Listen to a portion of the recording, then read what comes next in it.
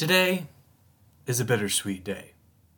We're going to explain more definitely at the top of the pod that the trajectory of the show is going to change a little bit. We're taking an indefinite hiatus, taking a step away. Our pandemic project is changing.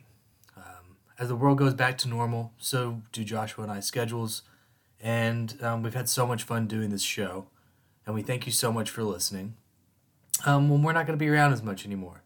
So we thought we would do one last banger before we take an indefinite hiatus. And to start the show on an up note, have we picked an instant classic for you? The return of Quentin Tarantino. And we welcome to the show our guests this week, Cliff Booth and Rick fucking Dalton. Once Upon a Time in Hollywood. Hit it!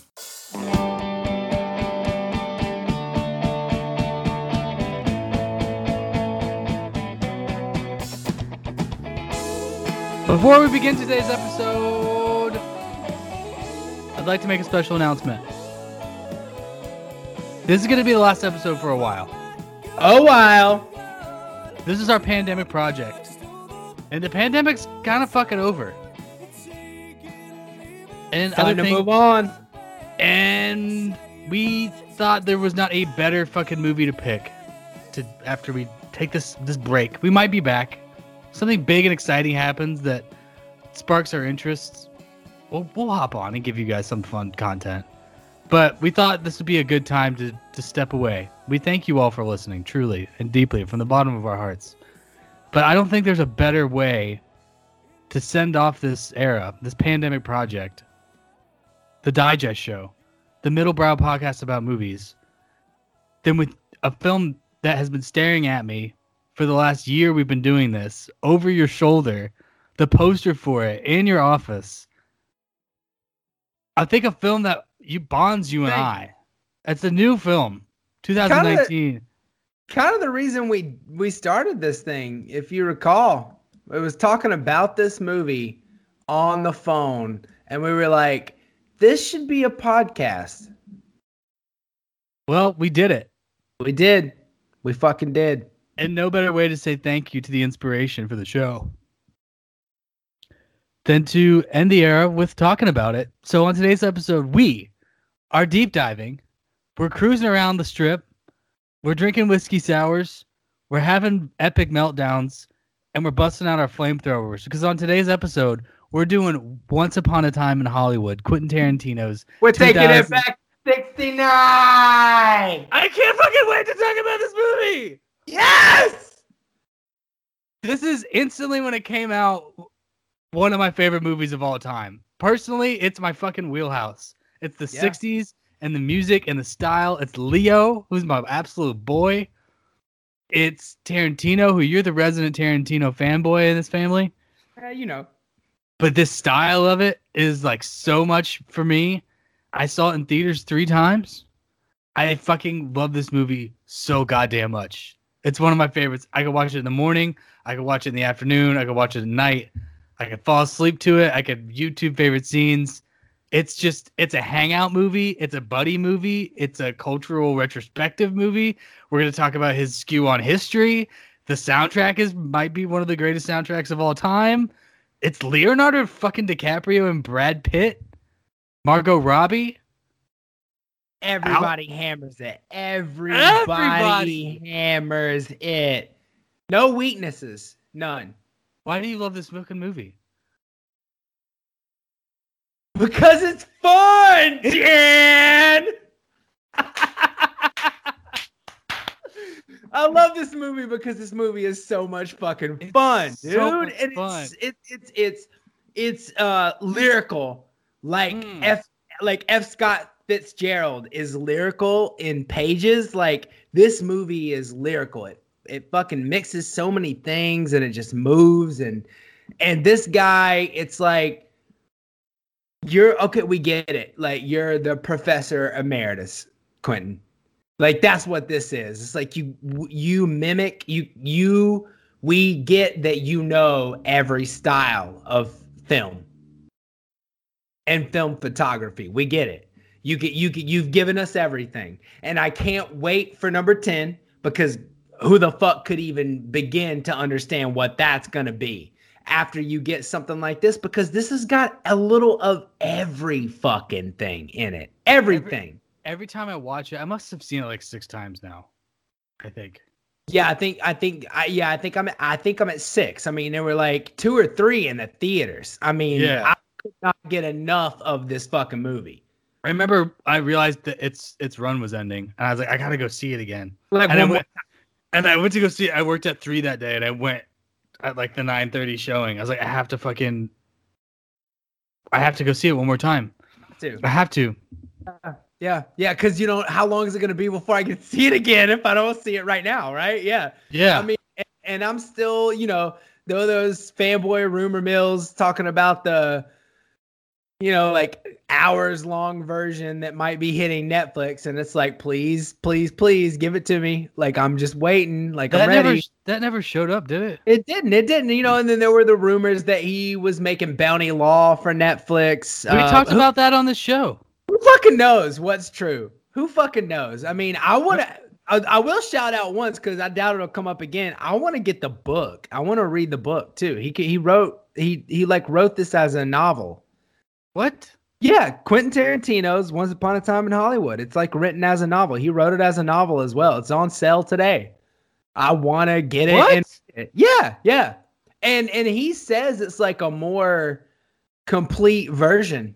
I would love that. I want to read it.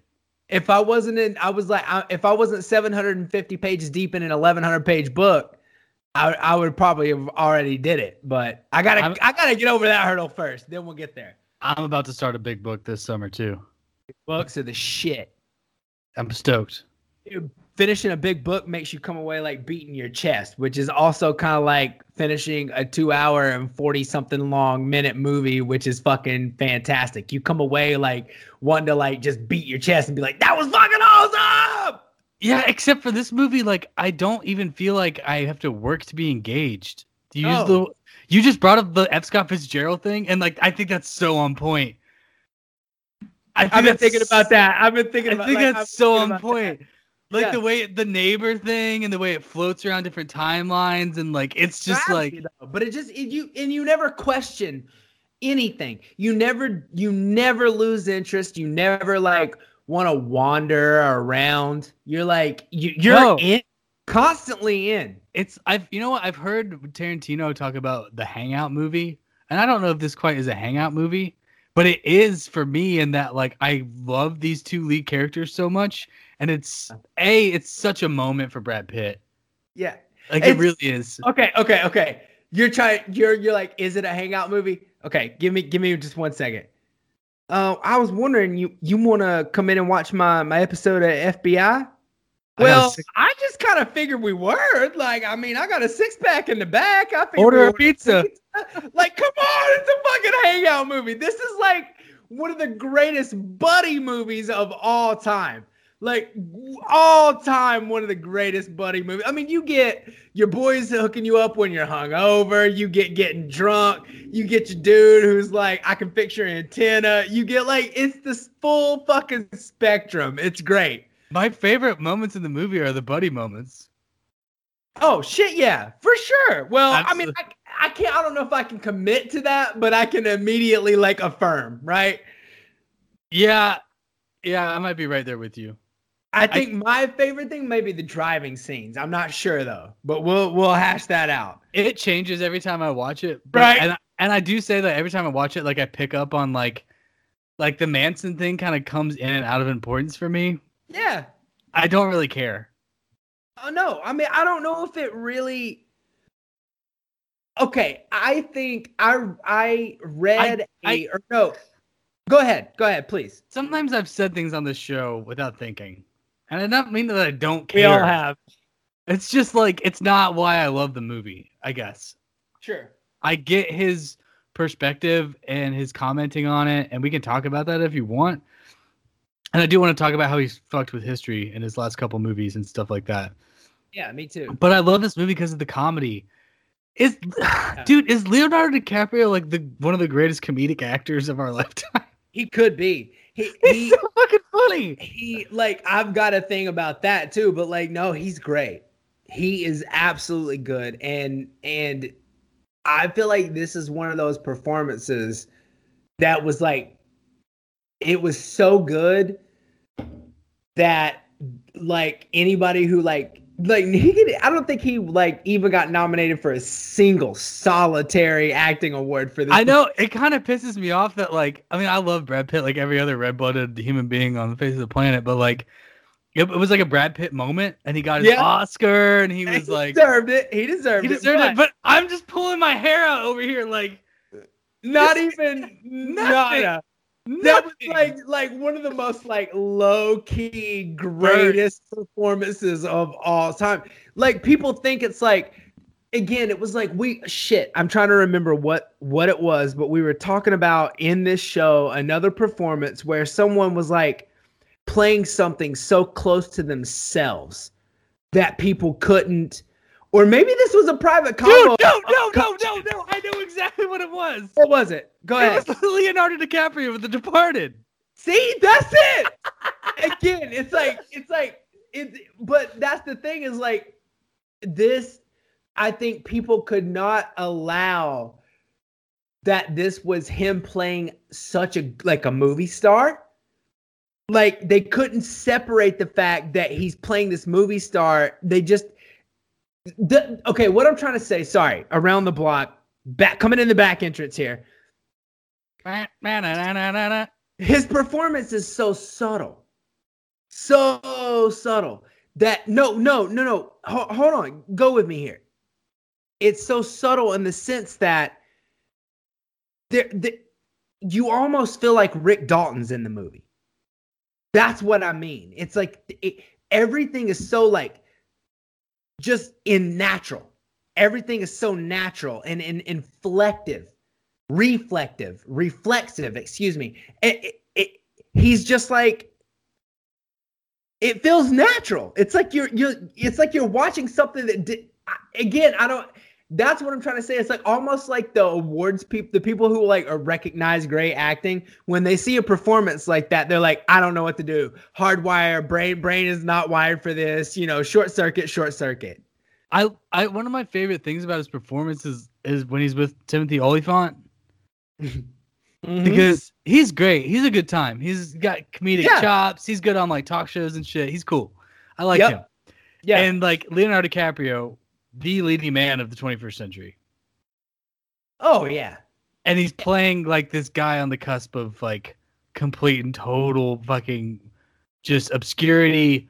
Never got there. Yep. Loved, not respected. Is he good? We don't know. This is his last shot at doing anything. Someone he'll never be. Never. Exactly. He's far past that place. He'll never be that ever. And that he's playing that with someone like Timothy Olyphant, who's doing a great job of. But he kind of he's like that. Like he's much closer to that because he was on like Cowboy Show, and like on cable and shit. Like he is a Rick Dalton type actor. I mean, that has to have been on purpose, right? Again, shout out to Timothy Olyphant. Yes, but like taking it on the chin. Oh, and Pacino explaining how that's the network trick. Oh, they bring this guy in to triumph over this guy. It's like, no, it was absolutely intentional to put like someone like Olyphant with DiCaprio, because if you rewind, excuse me, well, damn, we're getting old at this point. If you rewind like 25 years, okay, that's weird to fucking say that's like, oh, rewind 25 years, and I was like, 8. I have a memory from 25 fucking years. I know. Oh my God. Okay, stop. Get off of it. Anyway, rewind 25 years ago. Timothy Olyphant and DiCaprio, that's like a toss-up. Like, who's gonna be the bigger star? Maybe, right? Maybe. Gilbert Grape, all that stuff had already happened. Like, no, but like you get where I'm coming from, like in my theory thought, right? I got you, yeah. But I didn't even like fully understand that he was on that show Justified. Like he was on Bounty Law, like he was. Yeah. And the way he's like, this guy is falling apart in front of me. It's so good. It's so smart. It is. It's so smart. That's this movie. That's what I meant when I said we get it, Quentin. You're Professor Emeritus. Like you are. Like listen, you can argue filmmakers, and I know we know everybody knows I'm a Quentin fanboy. I will be till I die, and I'll just say it right now. Like for anybody who like wants to hate, like anybody who thinks that I'm a dude, and that's why I like Quentin. No. I like Quentin because Quentin is the single most skillful filmmaker alive today, but he never gives you what you fucking want him to make. He makes what he wants to make. And that's why I like Quentin. And we can debate about that whenever we fucking want to. But the point being is like, it is smart because he is Professor Emeritus. Like he's the smartest, but he has to end this film with some gore that turns that everybody watching this movie fucking loves it. And then the last 40 minutes, which by the way, go by in like 2. Okay. I planned my view today. I was doing laundry this morning. I had this movie for breakfast. I like watching long movies early in the morning. Mm-hmm. That's I had a day off today. Early. Oh. I think we're good. Josh is an early riser. I'm like between 7 and 8. And I got up, started laundry, and I planned my watch for the last 35 minutes because I had to fold, take a poo. I wanted to fucking sit. Yeah. And fucking dial into the last 40 minutes. And I remembered this watch. I had someone that I work with. I was like, yo, you got to go see the new Tarantino movie. He's like, oh yeah, you're right. Me and my boy, we got tickets. We're going, blah, blah, blah. I was like, I can't wait either. He comes back and I was like, did you go see Once Upon a Time in Hollywood? He goes, yeah, man. It wasn't the Tarantino that I wanted. Like it wasn't my speed at all. I liked the end though. I was like, with all the gore? And he was like, yeah, that was all right. I mean, okay, I get it, but like, okay. Can we have our first of hopefully many sidebars of the day? We need to hash something out in case this is the last episode.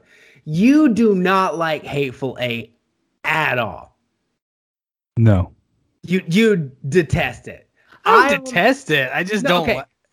Okay, sure. It's your least favorite Tarantino film. By a large margin. Exactly. Okay, so the test is not that far off, but like I get you. Okay, I on the other hand love it because he did the whole 70 millimeter theater spectacle with the program, the intermission. I just love the whole idea of it as an art piece, and I get that. But let's talk about the gore. That's because it's fucking fun. It's funny. Yeah. It's funny. It really, really is. Like, and it's funny because he's on fucking acid. Yes. Yes. The underlying thing that every time I watch it just keeps getting hammered home in a different way is that Cliff Booth is like a murderer and a psychopath. Yeah. Yeah. And like it takes many watches for that to really understand. Like, the fuck in. He drove his wife out into the middle of the ocean, shot her fucking ass, dumped her off the boat so they could not prove she was gone, and killed his wife. I don't think he needed to be on drugs to take that one young lady's face and just like completely cave it in. Like it was like 3 strokes too many. But here's what makes it all okay. He hit her in the face with a can of dog food. That was the other chick. That I know, but like that one action just like it makes you laugh through like the next like 45 seconds of harsh violence. You're like laughing as you're seeing this shit, you know, and it detracts from it. I'm just saying, like it's smart filmmaking. He knows what he's doing. Yeah. Fucking with you. Yeah. Are you guilty? Are you grossed out, or is this fucking funny? Decide, because when he busts that fucking flamethrower out, your ass is gonna laugh. Oh my god. It's so funny still. It is. And I gotta be honest, I don't think I I definitely connected the dot before, but like one of Rick's first lines in the movie is like, "I'm one pool party away from being in the next Polanski movie," and boy, does he have a fucking pool party at the end, torching that chick. Oh, hold on. Okay, I realize we're deep into this, but I just want to. I feel like we owe a little bit of a service. We should tell people if maybe somebody hasn't seen this movie. Can you just like run through like in like 10 seconds, 15 seconds, like what this fucking movie is about in case you don't know? Like for real. We completely ignored that. We dove right in, but I'm just saying like a little background in case somebody turns this on and they're like, these guys are funny, but I don't know what this is about. Give me 2 seconds, 3 seconds. We got it. He's collecting. Like so in the summer of 1969, this like huge watershed moment happens where the innocence of the decade is completely deleted by the murder of a young burgeoning actress by a also burgeoning culture icon / psychotic serial killer in Charles Manson, who has a conclave of like young people following him around in suburbs of Los Angeles. That's the backdrop of this film. And the forefront of this film is a buddy cop movie, essentially, where this actor Rick Dalton and his stunt double / friend for hire is dealing with a midlife crisis of his career. And what happens is it's the transition in Hollywood. It's a transition in America. It's Quentin Tarantino's love letter to Los Angeles and America. And that's essentially what we're watching here. We have an understated, if you want, performance from Margot Robbie, but really she's the shining light and like the last beacon of hope of the decade is what she is. So if you have any shit to say about that, fuck you, and you don't understand good writing. That's Once Upon a Time in Hollywood. I think that was better than the New York Times review right there. That was great. Woo! That was like off the top of the dome. Like, okay, everybody, let's give the guy some credit right there. I mean, for real. Yes. That was good. That was, you may have even approached triple alliterative improvisation there. I'm not sure, but it could be great. That was high level acting. Oh, God. But for real, that was great. So if you need to pause and go look some shit up, go for it. But that was all you need. I'm proud of myself. Yes, that was good. That was fucking good. So, talking about flamethrowers here, there is an absurdity to the movie. And I think that the last 40 minutes encapsulates the best part of the absurdity. And like, I don't think Cliff like needed to be on drugs again to be that funny with Tex. Ooh, I have a sidebar. Real quick. Oh, yep. Let's take it. Woo! The actor who's playing Tex in this film is playing, drumroll, I'm there for it, Elvis Presley in an upcoming biopic. Oh, I can see that. Definitely. Okay, so can I give you, since we're on a sidebar, let me give you a little, okay. So I'm stoned to shit. And I'm watching. Right now? No, well, not currently. Close, but not currently. I was stoned to shit though for a moment, and I'm watching the scene because I like actually paused the movie right when Cliff cut the lights out, and he's like, "Ooh, mistake." The train has left the station. Like right before all the shit goes out. He cuts the lights on. No, he cuts them off because his head's hurting because he's on acid. Okay, yeah. And he cuts them off so he can feed the dog. And he's like, oh, mistake. And I paused it right there. I was like, I'm going to go take a little hit because this is going to get lit. So so I'm stoned and I'm watching the scene in the back seat of the car. And you know, the one actress is like Uma Thurman and Ethan Hawke's daughter. Oh, the one that runs away. Yeah, the one that runs away. Yeah. And it's weirdly, she's like this fucking 50-50 perfect. Yeah. So is her name Maya? I'm not sure. Yeah. I'm not sure. But I had this moment and I was like, oh, what if the other girl is like Lucy Liu's daughter and like the other guy is like Michael Madsen's like son, and like then that other girl is like Kim Basinger's daughter or some shit? Like that would be wild, man. And like, no, not at all. Not at all. But I just wanted to share that since we're on the sidebar. I had that high thought. How cool would that have been in the backseat of that car? Michael Madsen's in the movie for like 60 seconds. I know. Well, he a lot longer on the special features. You get a whole ep of Bounty Law, like a good chunk. I want to watch Bounty Law. Did you ever watch The Rifleman? No. That's kind of like the archetype of Gunsmoke, Bonanza. Yeah. See those, so I vibe on it. I love those shows.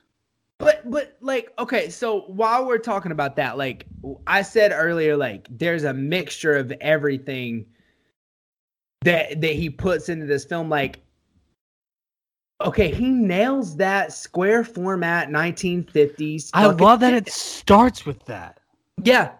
Like I remember being in the theater for the first time and that started and I was like, I'm in to immediately an experience. Like, yeah. This is going to be all encompassing homage, love letter to Hollywood. Yep. And then it cuts from the square frame to the wide frame of the characters that you just watched giving an interview promo for it, right? And you're like, it changes the cameras and the angles and the aspect ratio changes, and you're like, shit, but like they're in character, and you're immediately like, and then it cuts, right? It fades, and then you see like the credits start to pop up, like the secondary credits start to roll up, and you're like, okay, I see where I'm at now. And you open on that fucking painting of his face, like, oh my god, this film is just so thick. It's fucking the best things in life are thick. I think the best things, films, novels, women. Yes, sir. The best things in life are thick. Blankets, socks. Give it to me. Come on, prove me wrong. Mashed potatoes. I don't know. There's a debate to be had there. There's a debate to be had about the. I love the ending credit for the title card.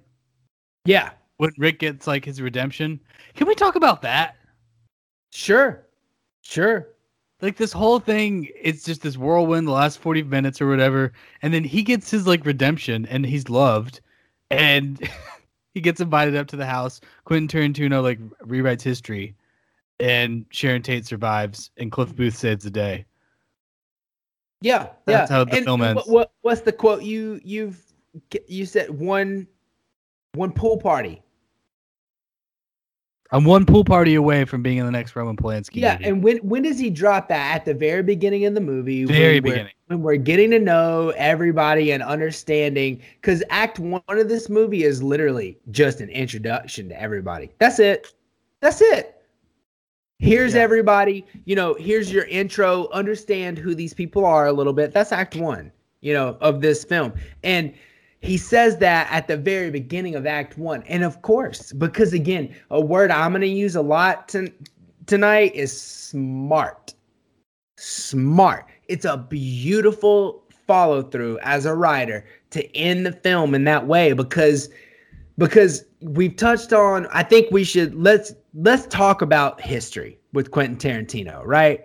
Like we've had a smidge of this conversation before, but like I listened to a great podcast. I can't remember the lady's name, but it was the name of the podcast is 5 Things, and she did an episode with Quentin Tarantino, with him, and then kind of about him, and they say like somewhere in there she says that he is the ultimate optimist of this generation of filmmakers and she says all the gore is there and everyone hates on him for that fucking gore. And they think that his movies are smutty and like dirty and like shock value. Like, yeah. Like there's another word I'm thinking of, but whatever, like cheap. Down low, cheap.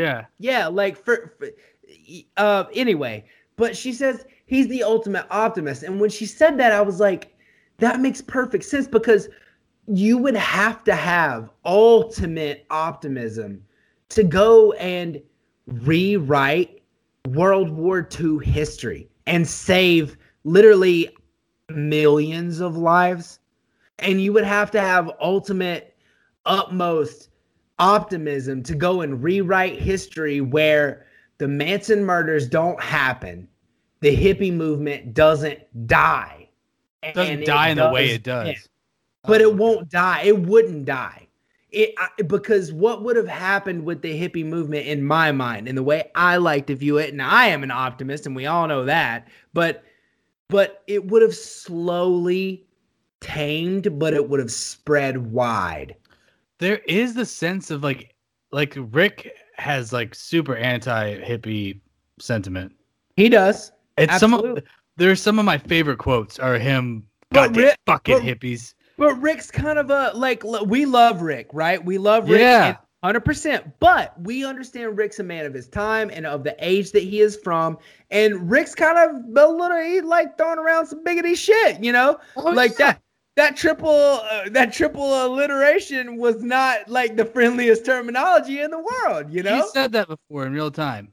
Yeah. So it's like you get that, but like that's the old guard. And I think that what this movie is kind of about is an imagination of, like, okay, if you were going to say, let's imagine a world where the hippie movement never died. Yeah. The hippie movement never died, right? Let's just say that. Now, you could make a movie that's 20 years in the future from when the hippie movement died. And you could imagine it that way. What Tarantino did was, let's go trace the source of the poison, the first drop of poison that killed the hippie movement, and let's make a movie about if that had never happened, and let everybody else fill the rest in. I'm telling you, it's a beautiful utopian picture. It's got gore, sure, but here's the thing, and this is why I don't understand why anyone would have any problem with the gore at the end of this film. What the fuck really happened that night? Would you rather him tell that fucking story? Far worse than what happened in the movie. Wouldn't you rather watch the people who actually horrifically slayed people and murdered them get their fucking shit beat in? I'd rather watch that. It's a fucking shitload more entertaining to watch sociopathic fucking killers get beat up by like good-looking stuntmen and a fucking Hollywood movie star with a fucking flamethrower. You was on a horsey. Yeah. My favorite quote of the entire film. Your name was something stupid like Rex or something. No, it's dumber. Kill him! No, it's dumber than that. Something like Rex. Kill him, Tex! It's the greatest. That's it. Tex. I'm dumber than that. Greatest quote of the whole film. I love it. Oh, but yeah, it's optimism, man. It really is. At the end of the day. It is. You know, Cliff's crazy the way he looks at the knife stuck in his hip. Just on the end. Like, unfazed. Oh, yeah. Oh, wow, since I had a knife stuck in me. I mean, you see the close-ups of his arms as he's driving, and he's just got scars every fucking where. And like Rick's like, hell, you can throw him off a bridge. You can hit him with a Cadillac. You can do whatever you want to do, man, just as long as he gets paid. Just give him the opportunity. He'll be grateful for the opportunity. Like, you do whatever you want. Let's talk about their friendship. Yeah, it's a great friendship. Is it? Yeah, it is. I think it is. Yeah, I think they both get what they need out of it. What does the narrator say? The narrator being Kurt Russell. Kurt Russell, thank you. Yep. I was about to say Baldwin, but I knew it was someone who was in the movie. He says that when someone's closer than a brother, but not quite your wife. That's what Cliff and Rick are. The only thing to do at the end of that relationship. Have a good old-fashioned drunk. Have a good old-fashioned drunk. That's right.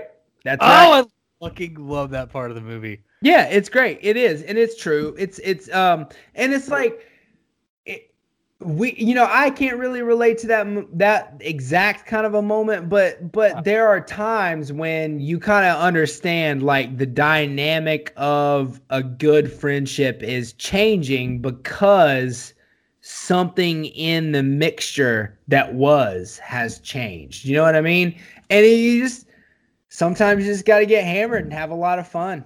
That's just what it is. I think that maybe be the entire concept behind bachelor parties. Now that I'm saying that out loud, now I feel Wow, I never really even thought about that. Oh, had an idea there.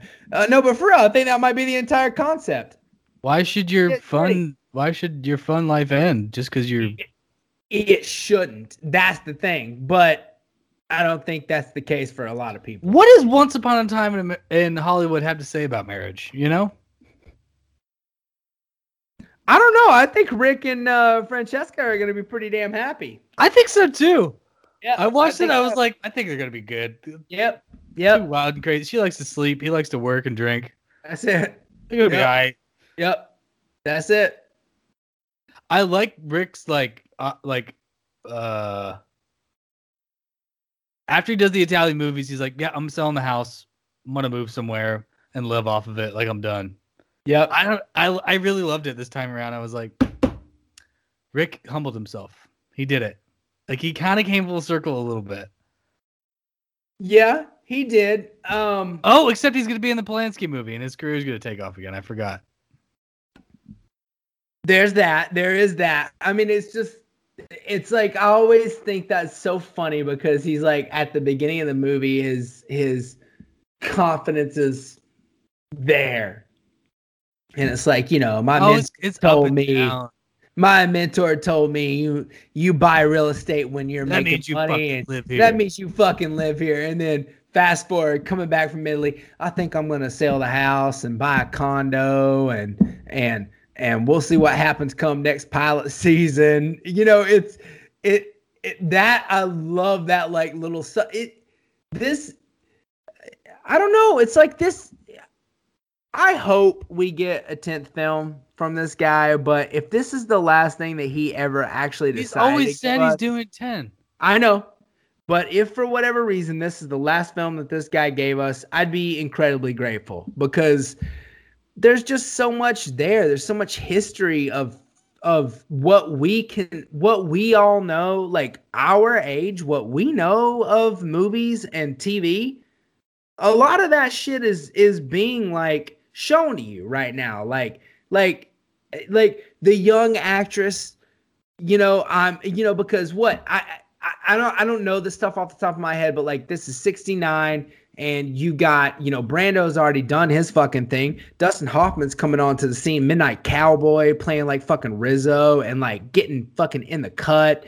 You've got Hopper and Easy Rider, like shit's getting fucking Jack real. Nicholson is like One Flew Over the rising. Cuckoo's Nest. Yeah, like, we're in the golden age of like actors who assume the personality of the person they're playing, and you got this young actress saying like, "Oh no, please don't ask me my name. I'm my character. That's it.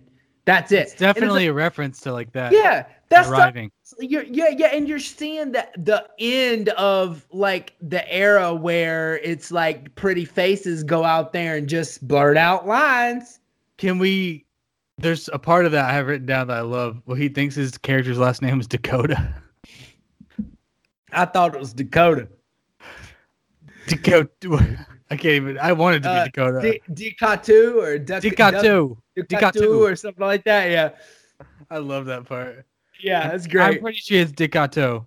I know that little girl is great. I fucking love her performance. It's like beautiful. Just the scene where he's like reading the book, tells her the story of the book about him not sure that he's useful anymore. Gets more and more fucking useless every day. About another 15 years, you'll be living it. It's DiCaprio is gold. Oh my god, he's so it's not fucking fair, good, dude. It's not okay. Why doesn't he get? Why? I don't know. And it's I like don't understand it. I feel like the only reason he won for Revenant is because he was like out in like subarctic temperatures doing that crazy shit, and they were just like, okay, I think we have to. He said, "I'm never doing that again." Right? He's like, Fuck never that. doing that again.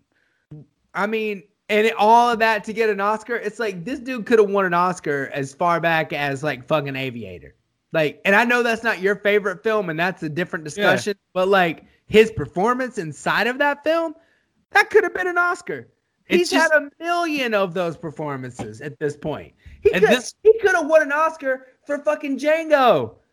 Oh my God, yes. If Norman Beatty, R.I.P., or excuse me, Ned Beatty, I'm sorry I fucked your name up, sir. Rest in peace, Ned Beatty. If he can win an Oscar for giving that monologue in the fucking network in front of all those green lamps, DiCaprio could have won a fucking Oscar for Django, because that was some fucking crazy fucking shit. That was good stuff, man. I think Django, Wolf of Wall Street, and this, like, how do you quantify it? This man is a fucking genius. Yeah, no doubt. I mean, and he's good, like, even when the role is not, like, the greatest in the history of the world, he's good. Catch Me If You Can, he's great, right? Oh, like, come on. Aviator, he's great. You know, like, Departed, another role. Come on, where the fuck we at? I don't know. No one listened to that episode of the Digest Show. Go back and listen. The Departed is kind of tired. Is it tired? Maybe. Who knows? We also had to do that twice, didn't we? I don't remember. We The did. woes of podcasting. We had to re-record it. It didn't go well. Technical difficulties. That's it. Technical difficulties. They happen. Tell me about why you love the music. Okay, well, not only do I love classic rock, and not only do I love most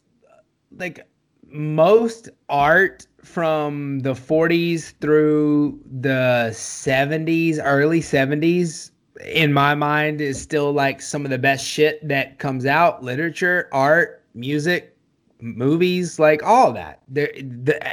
A lot of the best is there. There's great shit after. I'm not one of those people who romanticizes, but when you quantify the numbers as far as my personal opinions of what is good, there's a lot there. And so not only does this soundtrack stay true to what would be there, but you can tell the research that goes into it for the year. But there is, to my knowledge, not really another soundtrack like this. I have this on vinyl. When you listen to this, you get the radio advertisements from, for cologne, for, Tanya, what is it? Tanya, you'll tan like you're in Waikiki, tanning butter. You get all these like advertisements, and not only that, but the sound quality of each song is dependent upon how the person in the film would be hearing it. So when you're in a convertible, go ahead. Sure. My favorite moment of that is the Paul Revere and the Raiders record. Sure. It's the best sound quality in the whole film because Roman Polanski would probably have like a great home stereo. And it's like, and Jay Sebring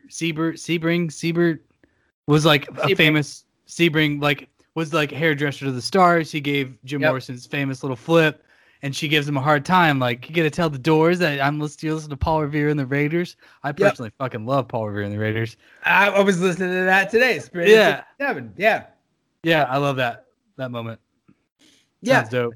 But so what I'm getting at is like, so for example, when you're in the convertible and you're listening to Hush on the radio, Hush. It sounds a little fuzzy. Like it's not the greatest sound quality. When you're at the Playboy Mansion and you're hearing, whatever you're hearing there. I can't remember. I have to look it up now. Either way, you're at the Playboy Mansion and Mama Cass is grabbing Sharon Tate and they're going to dance. And whatever you're hearing though, it's the sound quality is better than what it is in the car. It's at a party. It's at a party. It's good stereo system. When Cliff's in the car driving, in the Cadillac, the sound quality is a little better than it is when he's in his little coupe, his little sports car. But when she puts on Paul Revere and the Raiders, that's the best cut that you really get because she's at home and her stereo system is playing and it feels more pure and more full than the rest of the film. And that's why I think the soundtrack is so fucking good. Remind me when we did Jackie Brown a couple months ago, Did Tarantino like just make a playlist? I mean, it's possible you can get. I have that soundtrack and this soundtrack on vinyl, but I think it's more like, okay, my favorite musical moment in this movie has changed as I've watched it, but I've come to settle upon my favorite use of music in this film is Out of Time by the Rolling Stones. It's the perfect spot. They're on the plane. They're out of time. Rick's already told Cliff, like, I can't afford to hire you to drive me around and be my friend anymore. So we're just going to have to be friends. And you're going to have to hang out when you can. And Sharon Tate, according to legitimate history, is running out of time. Her and everybody that she's interacting with, they're going to die that night. Yeah. In the history in the world that you and I live in, they're dying. They're going to die that night. And baby, you're out of time. And it's perfect. It's just perfect. It is of the times, and it's fucking perfect. And that is, I think that much thoughtfulness almost goes into everything for him. I know for a fact this fucking guy did research as to what would have played on that radio station on the nights in particular that he was thinking, because every billboard, every marquee along Hollywood Boulevard that they show you as you're driving through LA, every movie that's advertised, every show is accurate. So he would have known what would have played on the radio that night, because this guy experienced this shit.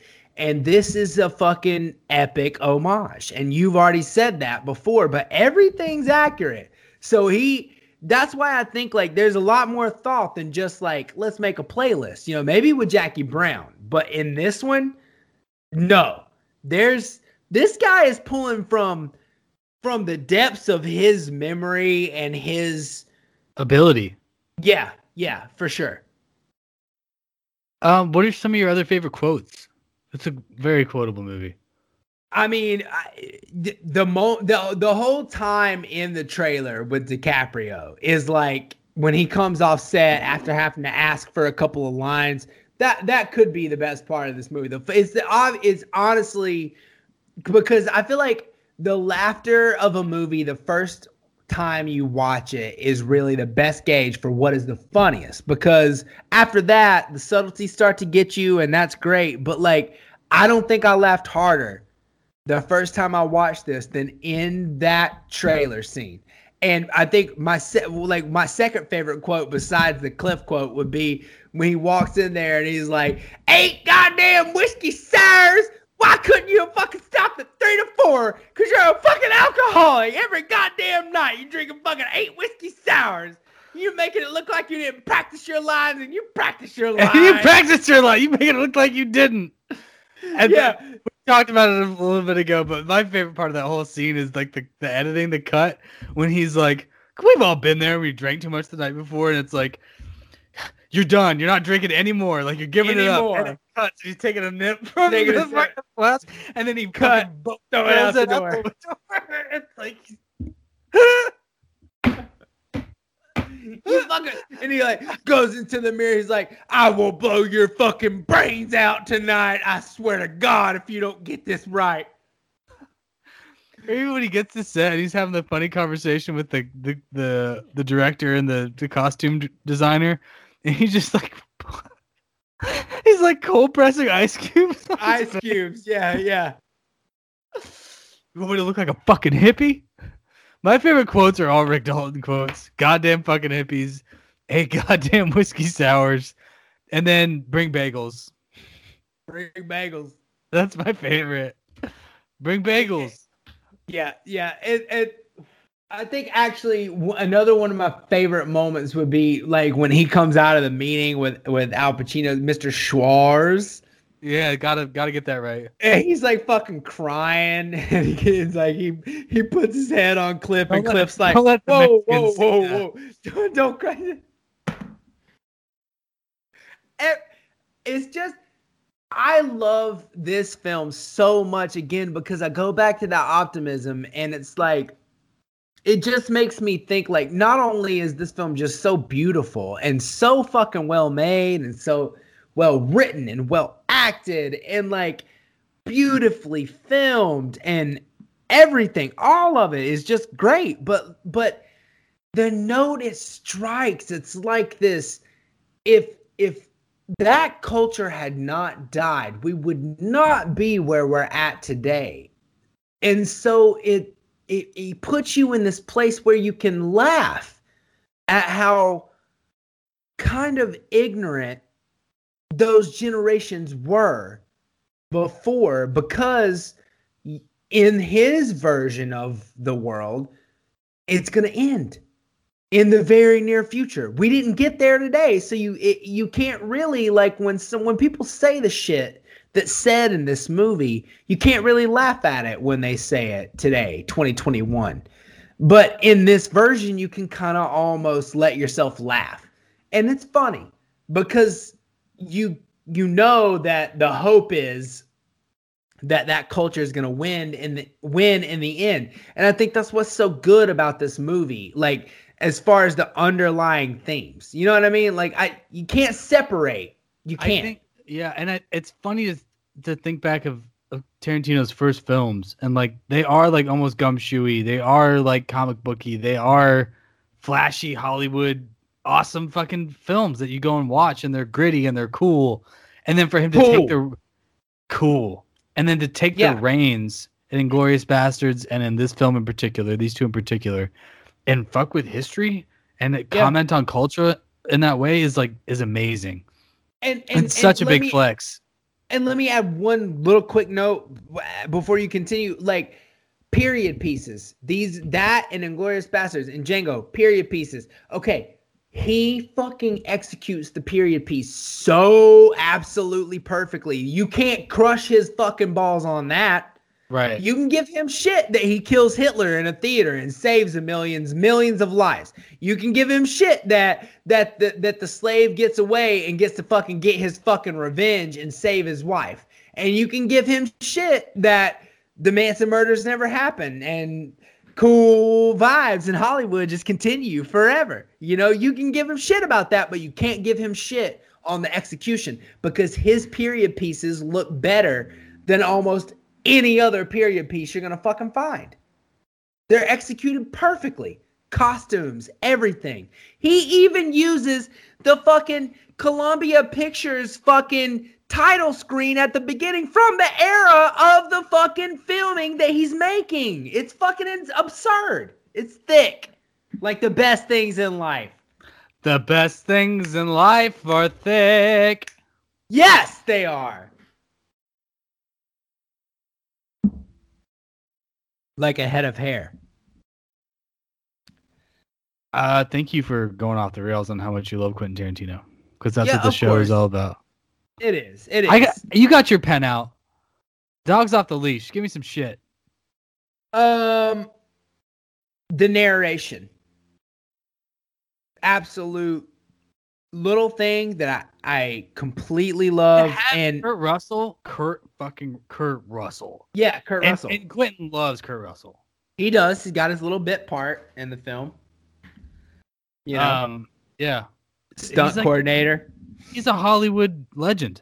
Yeah, 100% Hollywood legend. Have you ever even seen Overboard? I mean, have you been watching TV or cinema for the past like 30 years? Yes. Yeah, Kurt Russell's been there, guy, and he also kind of married a mega superstar. So yeah, and they kind of produced like a mega superstar. So it's kind of a thing, you know. Still, and there's a lot of that in this movie. You know, you get we talked about Oliphant, but you get Pacino. You get Margaret Qualley, daughter of Andy McDowell. Yep, exactly. And you get who is it that plays? Dakota Fanning?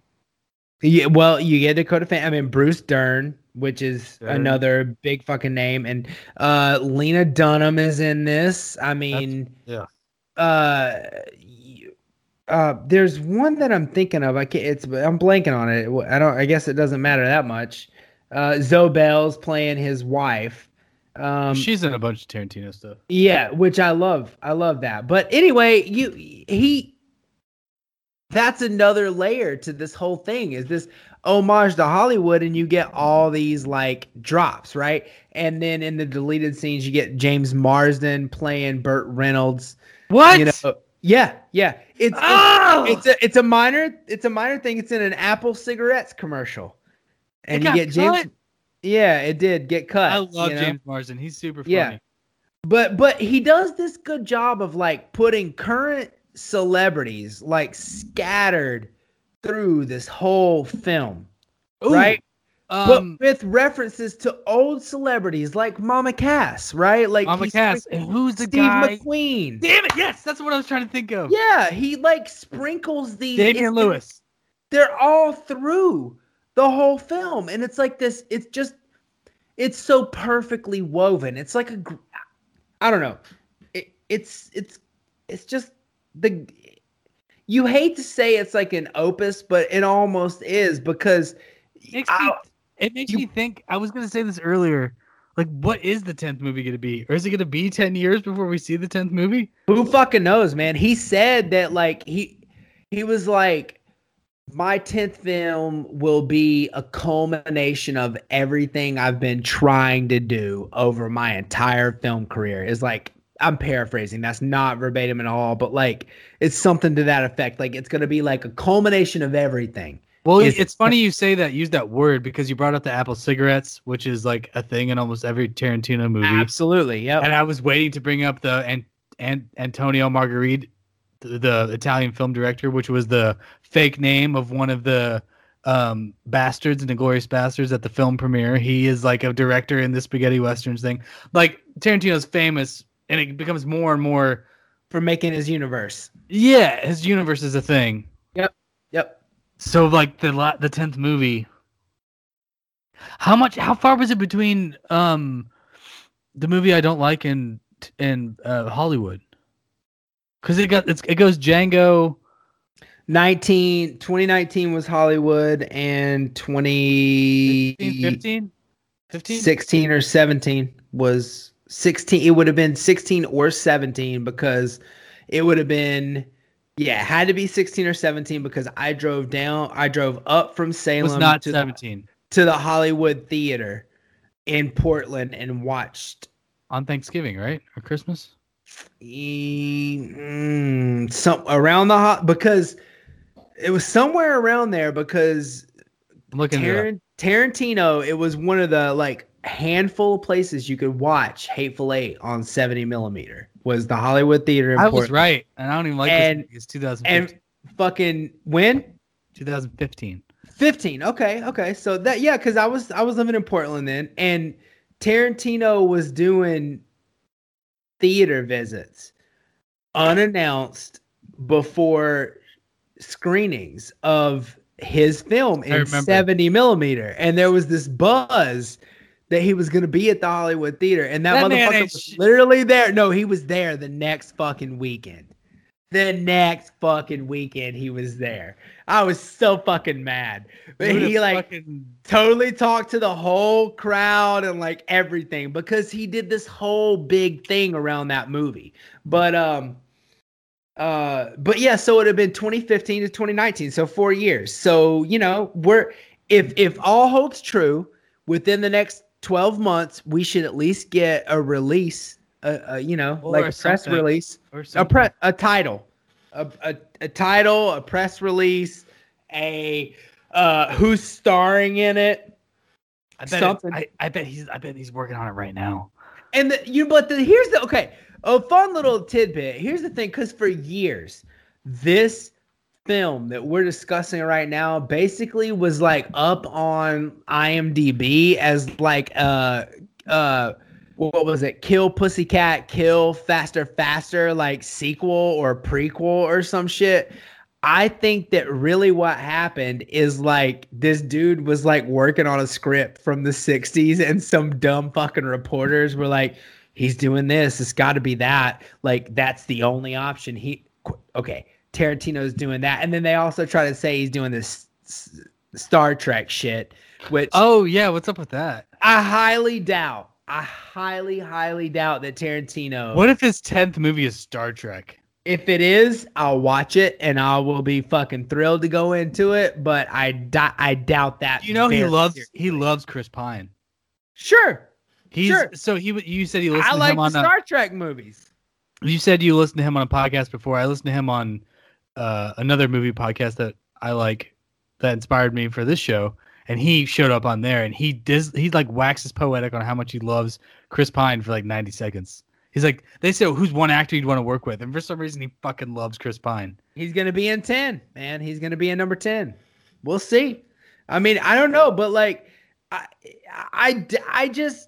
feel like everybody's like, well, what's he going to do after 10 films? And it's like, I feel like the dude's going to make TV. That's what I think he's going to do. I could be wrong, but I think he's going to make TV, and he's obviously going to write because he adapted this into a novel. And who knows? And you said you could buy that right now? Oh yeah, absolutely. I'm pretty sure it's in the mail coming to my house.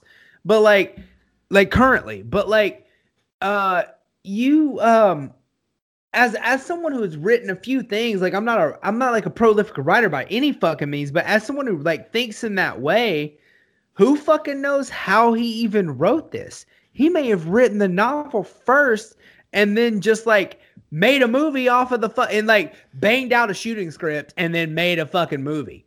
He could have written it as a novel first. Who fucking knows? So who knows what the guy's going to do, but he's not going to stop. That's the main point. I just remember the Timothy Olyphant Justified bounty law. Fucking so fucking good. It's so smart. And I love that guy rolled with it. It was like, yep, I'm modern day Rick Dalton. I'm modern day Rick Dalton. Yeah, I mean, kind of, yeah. I fucking love it. Yeah. You're set up. You got your knee up. You're chilling. Dude, I'm fucking chilling. This is how we do.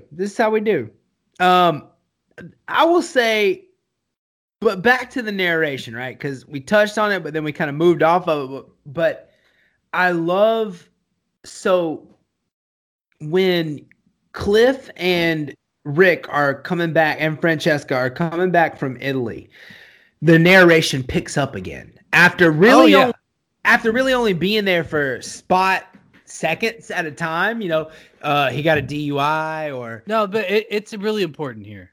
Well, what it does. Well, that's a total lie. Rick had his license taken away from too many drunk driving tickets. Yeah. But what it does is this. It creates. This is the beauty. It takes you into this like serial killer crime documentary vibe because it starts telling you the times of all the people who, if you're watching this movie and you have any fucking clue about the Manson murders, you know what's getting ready to happen. So you're watching it and Kurt Russell's telling you this is what everybody's doing at this time. And Sharon changes into her comfy clothes and Abigail retires to her room to smoke a joint, which is where all these people are going to be eventually killed in the clothing, in the scenarios that they are actually killed in. And he keeps reading all of this out and it sets this thing up. That's the beauty of it because you know what's going to happen.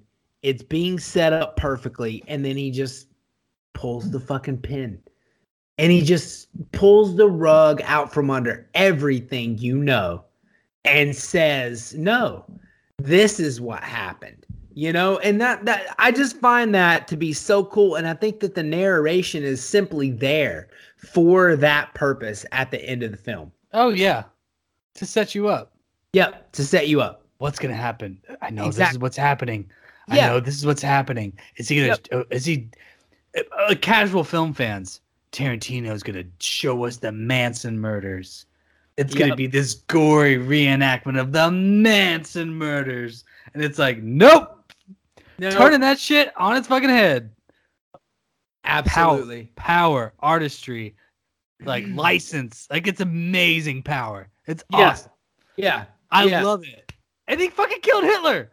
And the slave got revenge. Like, come on, dude. Yeah, I know, and it's like, and that's what I really believe that, like that, and I think that maybe that's why I am such a Tarantino fan, is that we share that optimism thing, like because you do have to wonder, like it does absolutely take a full-blown optimist to sit down and spend, let's get real, months of your life, like years actually conceiving of, but months of your life writing a story in which World War II, while every scenario was the same, was ended way earlier and all of the main like crises were averted. Because I'm reading the book right fucking now, and if Hitler died, if Hitler had died, like right after they took France, shit would have been like, it would have been bad. Like, don't get me wrong, but it wouldn't have been that bad. Like, it would have been way better. Like, whole sovereign states would have been good, and like millions and millions of people would have been alive. We did our top 5 favorite Tarantino movies on Foxy Brown, right? Jackie Brown. Jackie Brown, sorry. I think you're just I'm drinking. Me too, but I think we're conflating. She was Foxy Brown as well. Sorry. Yeah, that's okay. I don't know if we did do our top 5. We 100% did. And mine was Hollywood Bastards. What did I pick for 3? You don't remember doing that? We totally did that. I don't know. I mean, I remember us discussing that. No, we did it on tape. Like it's recorded. I think well, you picked Jackie Brown first. Yeah, and then probably either Hollywood or Pulp Fiction next. Did you pick The Hateful Eight as your number 2 favorite? No. You sure? I'm pretty positive, yeah. If I did, again, it would have been because... It pissed me off? No, it would... Dude, I have a program from The Hateful Eight in my home. I have 3 of them because I went with friends and nobody else gave a shit about theirs, and I kept them all. Why didn't I go? I'm not sure. I don't know. I don't know. Maybe you were working. I do like to work a lot. You do work a lot, and you do work them grocery store hours. I'm just saying. The retail shifts are sporadic. Sporadical. But anyway, like if I did pick Hateful Eight, it would have been because I like what he did for that movie. Like he really pushed the 70 millimeter thing. It was a beautiful, like, as an artist, almost any frame in that entire film I could frame and hang in my home. Like, they're beautiful. It's so perfectly composed. I mean, it was a feat of cinematography and filmmaking, and it was also, the writing is like incredible. Like, anybody, like, look, you can say your piece, but anybody who doesn't like that film, if you can't... Are we talking about Hateful Eight right now? Yes. If you can't look past the fucking gore... Okay, this is why we started a podcast about movies, because I stopped paying attention to what you were talking about, because you were talking about the fucking Hateful Eight on a podcast about Once Upon a Time in Hollywood. For like brought it up! You brought it up, okay? You brought it up. You brought up the Hateful Eight, not me. I just responded to it. That's anybody who's going to listen to this episode, I want you to go back and listen to the network episode of this show. Since we're taking a break, a sabbatical, a long-term step away, that's my favorite episode of our show, and it's number 2. Number 2. Women I loved, Nice Guys I loved, Dunkirk I loved, Jackie Brown I loved. I loved our Sopranos foray. What are some of your other favorite moments of the show?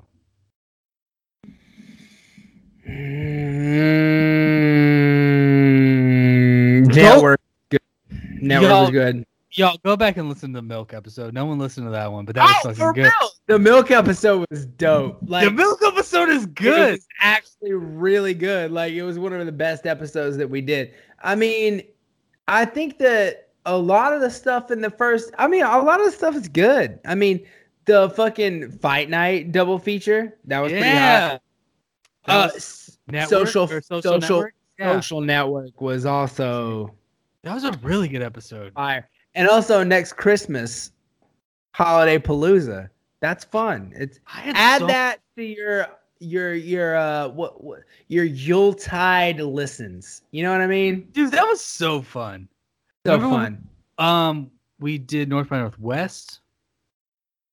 Good app. Great app. Got lots of research. Yeah, we got super into that one. We did. Trying to think of. I mean, There Will Be Blood was. I would say Once Upon a Time in Hollywood and There Will Be Blood are the reasons we started a podcast about movies. Yeah, I mean, I think Once Upon a Time in Hollywood, we were talking about this film on the phone, and we realized, like, yo, this could be a podcast. And then when the coronavirus happened and we kind of had this pandemic lockdown and stuff, we were like, we should do this now because the time is right, you know? And when we decided to do it, we were like, well, what do we want to do as our first episode? And we thought Once Upon a Time in Hollywood, but we were like, no, we can't do that right now. It just came out and we need more time with it. We need more time with that movie.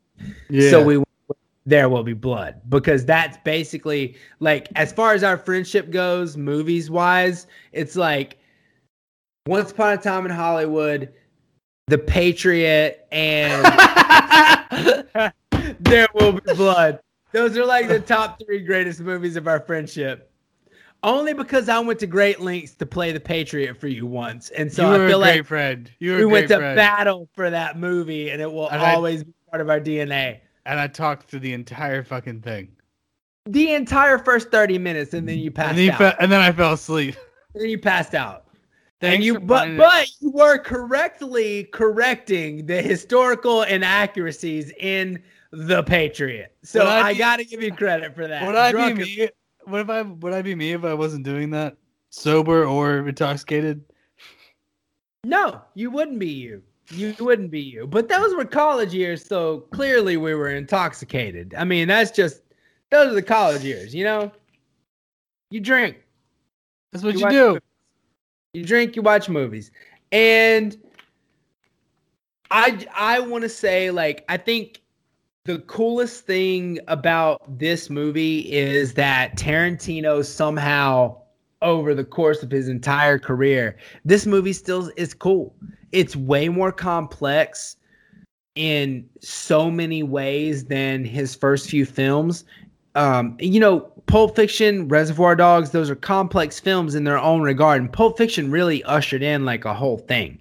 But it's if there are 50 aspects, and this is just for argument's sake, if there are 50 aspects to making a film, when Tarantino made Pulp Fiction, he made a great film, and he was firing on maybe 30 of those 50.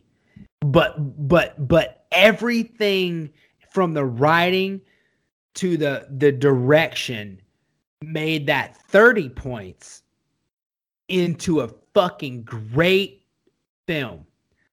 Hollywood is firing on like 49 and a half fucking points. Like, everything is tuned in, turned up, and dialed in. I just got goosebumps. I love watching great artists and great makers, great performers. Me too, man. And like to have Pulp Fiction as a classic thing. And it's, 20 years ago. Yeah. 30 years ago almost. Yeah. And like to watch a filmmaker adapt and to make a modern looking film about a bygone era and I don't know, just growth and change and adaptation and ascension and growth. I love it. I love process. You know what I did last night? What's that? I watched Inside the Actor Studio, Robert Redford, with a glass of wine. Brad You know Pitt's what dad.